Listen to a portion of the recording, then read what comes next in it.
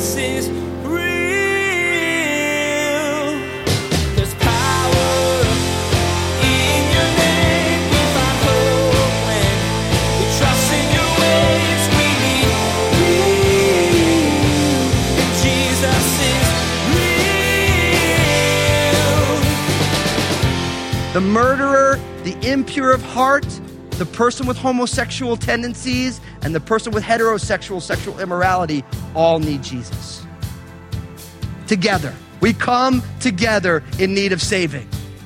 So with that being the case, homosexuality, like all other sins, is covered by the blood of Jesus when faith is expressed and repentance is displayed. It doesn't matter what sin we commit, it's still sin, and it still separates us from God. Pastor Daniel today wants us to understand this as he discusses the topic of homosexuality. And he also wants to remind us that every sin is still covered by Jesus. We all need Jesus' sacrifice on the cross to make us clean. The gospel message should be our focus as we discuss any difficult topic with anyone, letting Jesus' love lead the way. Now, here's Pastor Daniel with part 2 of his message, Homosexuality and the Bible. Jesus is real. For somebody who is rigorously heterosexual, the idea of being attracted to somebody of the same sex is kind of repulsive. It just doesn't make any sense.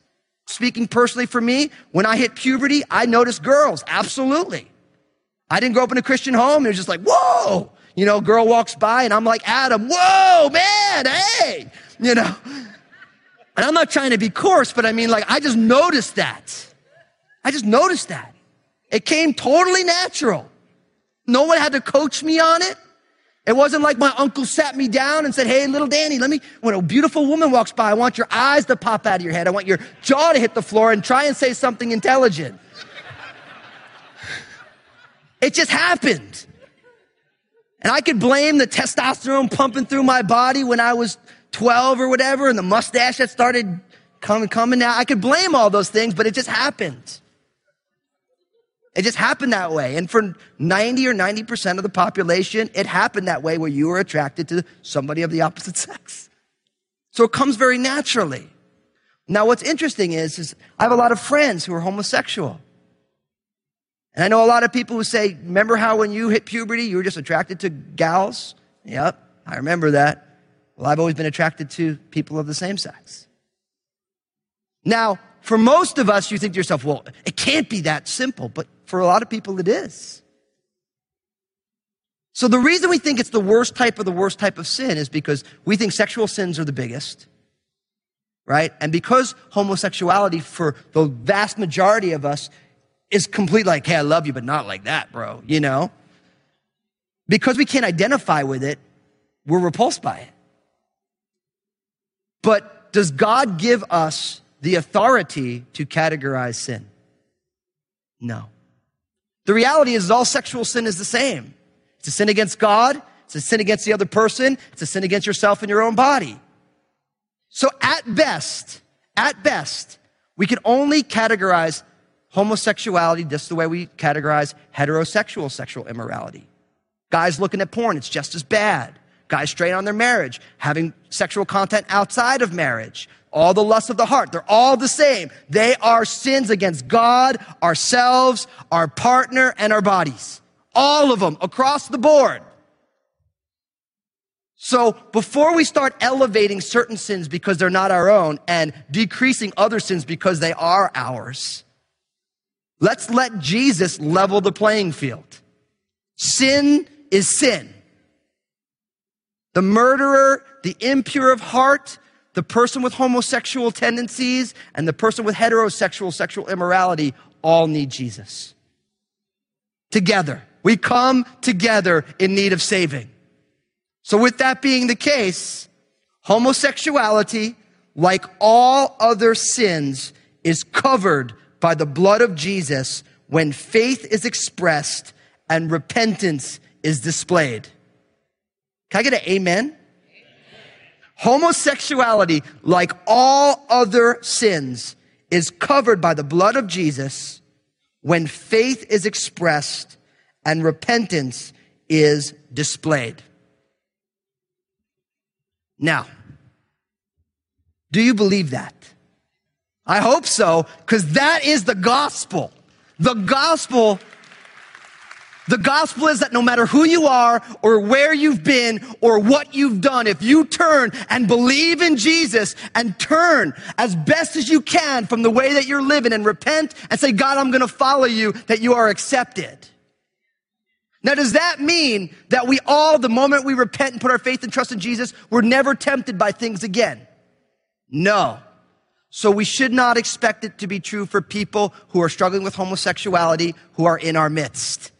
I have sat down with hundreds of guys who love Jesus, who are struggling with sexual purity, and they come and say, Pastor Daniel, I am broken by my sin. I am working on it. I'm struggling. And I say, listen, you just keep going. Let me pray with you. Let me encourage you. When you get saved, your temptation doesn't leave. You just have the witness of the Holy Spirit to help you fight that battle. And so, if you're in here today and you are struggling with all sorts of sexual temptation, financial improprieties, all these things that we all struggle with, just being proud, you come to Jesus, you receive forgiveness, and God works at that. And some days you have good days and some days you have bad days, right? If you're in here today and you struggle with homosexual tendencies, listen, it's going to be the same for you.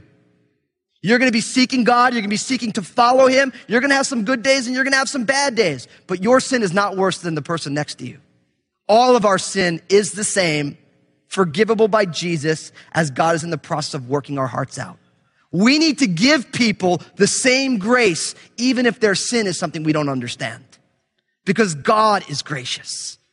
Would to God that Crossroads would be the type of church that someone can come to who is convicted of the sinfulness of their same-sex attractions, and they can come here and they could be embraced by this body, even though they're not going to have every good day, because none of us do. And the one person in here who thinks, I always have a good day, we all know that you're struggling because you don't realize where you're falling short. See, the Church of Jesus Christ is not for fully formed saints. It's for people who are growing. And growing, sometimes there's growing pains. Somebody asked me recently, said, Daniel, as a pastor, don't you just get discouraged by people struggling? I'm like, no, I'm encouraged when people struggle. Because I don't expect anybody to show up in church all together. And I'm grateful that no one expects me to show up all together. I'm in process. You're in process. God is working on our lives. Some days we have good days. Other days we have bad days. And in the end of it, God's grace covers us. And so we need to be the type of people who walk with people in their struggles. Because doesn't people walk with you in your struggles? People walk with me in mine. Just because we don't understand or can't identify with their struggle doesn't mean that they shouldn't be able to work through it just like everybody else. So the reality is that homosexuality is not the blasphemy of the Holy Spirit. It's not the only unpardonable sin. When faith is expressed in Jesus and repentance is displayed, salvation happens. That's what happens. And so people say, can somebody who is homosexual go to heaven? And I would say, absolutely. Just the way a prideful person can go to heaven and an adulterer can go to heaven. Now, there is a difference, because I have to qualify that. There is a difference between repenting and struggling and being in willful rebellion. If someone comes to me, they believe in Jesus, they're having an affair, and they say, look, I believe in Jesus, and I just don't care. I'm straying on my marriage. I'd say, look, you're in a really precarious position. You are in willful rebellion against the Almighty God. That is not somewhere you want to be. If somebody comes and says, look, I made a terrible mistake. I'm broken before Jesus. I say, man, praise God for his grace. God wants to do a deep work in your life. So if somebody is willfully in rebellion against God, no matter what their sin is, I'm concerned for them. And if somebody is struggling, fighting, some days getting beat up. You know, as they say, some days you're the bug and some days you're the windshield. You guys, you know this? In all of our struggles with temptation, someday, listen, like, I gotta be careful. I'm all Italian. It's like, my DNA is to be as tall as I am wide. That is in, like, when you're all Italian, it's like, that's just in your DNA. And like, some days it's like, I am hanging out at Five Guys with 2 double cheeseburgers and a large fry with that zesty seasoning on it. And then other days, I'm eating like a Bill Ritchie salad sandwich, Some days we're trying to keep my waist nice and thin. I'm the bug, and some days I'm the windshield. And some days I'm in Melinda's office eating Reese's peanut butter cups, But in the end of the day, and I bring some levity to this, but in the end of the day, as long as we're fighting the battle as best we know how, we don't sin that grace may abound. But when you're on the path struggling against the natural tendencies of your heart, that's the only place to be. And we never leave that road. That's the narrow gate, the difficult way. That's the way that leads to life. And few who find it, it's not neat, it's not pretty, but it gets the job done. And that's true for all of us, no matter what our besetting sins are. So from there, our approach to homosexuality should include bedside manner, compassion, and understanding. Our approach to homosexuality should include bedside manner, compassion, and understanding. I want to unpack these. Why bedside manner? Think about what bedside manner is. The difference between a good doctor and a bad doctor, other than if they have the same information, is how they approach you with a hard truth. I remember when my mother was diagnosed with cancer, and the oncologist came in and he could have been like, look, you got cancer everywhere. You're dead in 3 months. Can you imagine a doctor like that? Some of you have had doctors like that. See, or the doctor come and say, listen, are you sitting down? Listen, I have some really hard news to tell you. In all the testings we did, we found that you have cancer in multiple locations, and we're going to try and treat you, but we just don't know how it's going to go. And the best I can give you is maybe 3 months, but you're going to have 3 months with your family to get your affairs in order. They're giving you the same truth. The only difference is that one of those doctors actually cares about you as a human being. That's what bedside manner is. It's giving the same information, but actually caring about the person you're talking to. Ephesians 4:15, but speaking the truth in love. Speaking the truth in love. You have to realize that when you are talking to somebody who is either a homosexual or who believes that homosexuality is a problem, that you're going to share with them a hard truth. And I pray that we are not brutal with our truth, but we temper our truth-telling with love. I've said it before, I'll say it again. John Stott, love without truth is hypocrisy. Truth without love is brutality. Most Christians in evangelical churches, when it comes to homosexuality, it's truth without love. Because we actually don't love homosexuals. And that's a problem, because God does. God loves people. Doesn't love what we do, God loves people. So truth without love is brutality. Love without truth is hypocrisy. That's the other side of the coin. There's all sorts of Christians, not necessarily evangelical Christians, who want to, God is loving. So we don't think homosexuality is bad because love is love and love is good. That's hypocrisy. Not all ways humans try to express love is actually good. So first, we need to have bedside manner. We're telling a hard truth. Let's affirm people as humans. Let's care about them the way God does. Second, with compassion. With compassion. I think of Jesus in John chapter 8 with the woman caught in the act of adultery. That woman was caught red-handed in the act, and Jesus was moved with compassion for her. He protected her. He told her to go and sin no more, but he didn't condemn her. Compassion is the ability to be able to empathize with somebody else's struggle. And we need compassion. Most people do not believe Christians are compassionate, but God is radically compassionate. We need to be compassionate. And then third, we need to be understanding. I think about Proverbs 18, verse 2. It says, a fool has no delight in understanding, but in expressing his own heart. Proverbs 18:2. A fool has no delight in understanding, but in expressing his own heart. This point came to me very powerfully a couple years ago. I was at a meeting of ministers in San Francisco, and one of the guys got up to share, and he said, my name is so-and-so, and I'm a homosexual, and I'm a Christian. And he said to me, telling this group of pastors, he's like, I have always had attractions to men. And when I moved to San Francisco, obviously I started living in that. Me and my boyfriend started going to a church. A church had to make a decision whether it was going to be an affirming or a non-affirming church, which means they're either going to accept homosexual relations as non-sinful or they're going to say it's sinful. And the church sat down, they searched the scriptures, and they said, we can't accept homosexuality as a God-honoring lifestyle. The Bible won't let us. And he said, and I was totally dismayed. I had a great boyfriend, but we loved the church. So I went and I talked to the pastor, and I said to him, listen, I've been here with my boyfriend for 3 years, and, this decision is really hard, but how are we supposed to do this? And what this man proceeded to say in this meeting absolutely floored me. He said this. He said, what heterosexuals do not understand about telling somebody who has same-sex attraction that they can't do that, it's not just about sex. You are limiting them from every opportunity to have an interpersonal close relationship.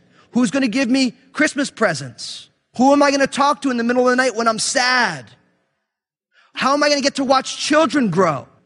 And this man said, honestly, floored, he said this, the only way I've been able to abstain from my leaning, my orientation for the last 10 years is because my church, a family in my church, took me into their home, let me live, and they let me be an uncle to their kids. And he said, and there was like horror in the room. And then he said, right now, a lot of you guys are horrified because you think, who would put a homosexual in a house with little kids? As if every homosexual is a pedophile. I mean, tears are starting to flow out of all these pastors' eyes. And he said, this family invited me into their home so that I could have real relationships, not be leaving an accepting community, homosexuality, and then ushered into a non-accepting community, but invited into their family so that when he was having a bad night, there was someone to talk to. He was able to give presents to little kids and be a part of their lives. He was able to then have normal human interactions on a familial level. He says, when you tell a homosexual that they cannot engage in that, you are limiting them from all familial relationships that are substantial. And I thought to myself, I never would have thought of that in a million years. And he said, I want to encourage you to encourage your people. If people are coming out of that community and they're getting saved, you need to usher them into homes where they can be part of a family. Because if you leave them isolated, they will most often stray back into a community that says, do whatever you want to do. So for you and I, my challenge to all of us is maybe we need to make the bed in the guest room. For people who are leaving the community of homosexuality, wanting to honor God, but also, like all of us, passionately wanting close relationships, friendships, family. We need to have understanding. Now, I have two things to say quickly at the end. First, it's important to discuss this issue and not argue about it. It's important to discuss this issue and not argue about it. Brothers and sisters, listen. We call ourselves by the name of Jesus.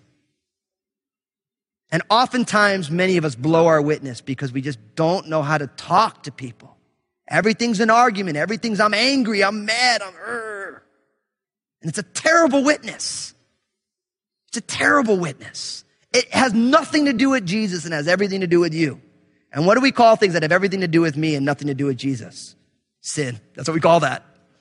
And Jesus needed to die on a cross to forgive us for our lack of ability to have a discussion. So we need to be able to discuss this issue and not argue about it. And finally, as it relates to same-sex unions, Crossroads is a Christian church, not a Republican or a Democratic one. Crossroads is a Christian church, not a Republican or a Democratic one. I realize that some of you are passionate about politics. Actually, we're all passionate about it on some level. You do not want to make this pulpit a political one. Because when you force your pastors to make it political, it can't be gospel saturated.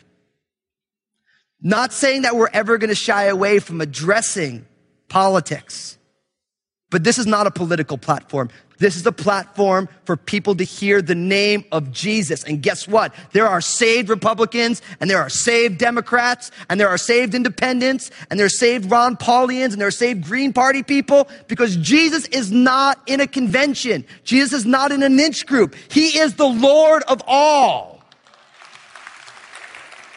With that being said, as a church, we fundamentally oppose any redefinition of marriage.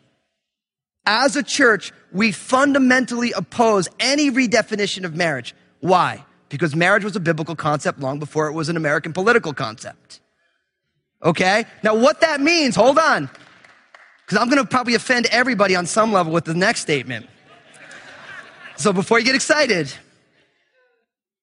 how our Christian beliefs play in the public square is something that's hotly debated. In the end of the day, everybody brings their faith-based beliefs to lawmaking. Everybody does. Whether it's traditional religious beliefs like Christianity, Judaism, Islam, or whatever, or whether it's non-traditional faith-based beliefs like secularism or Enlightenment thinking. Everybody brings it to the public square. Now, this is my contention. I am opposed to the redefinition of marriage because marriage is a biblical concept before it was an American concept. But I realize there's going to be a large spread of beliefs on how people who are of same-sex orientation should attain rights in America. Now, I realize that's radically, for some of you, that's offensive. But the Bible doesn't tell me how my beliefs are supposed to be made into laws.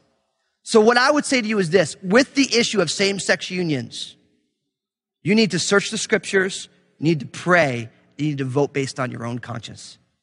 Because I believe that Jesus breaks down the divide between Republican and Democrat, between pro same-sex unions and anti-same-sex unions, between how we view the poor, how we view debt.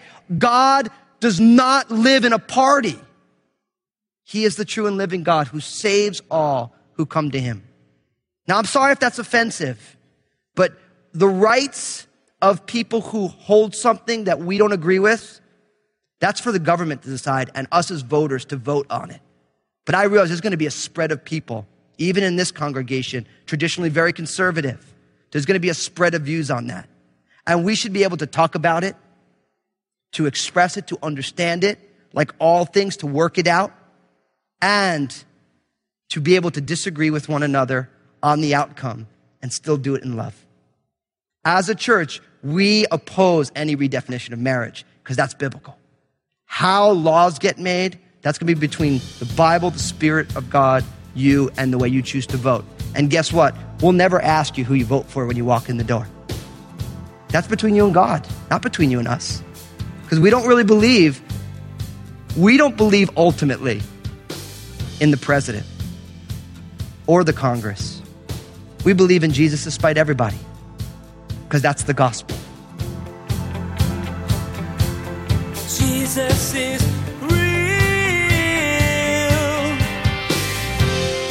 Today's message took a much-needed look at the topic of homosexuality and how the Christian should respond.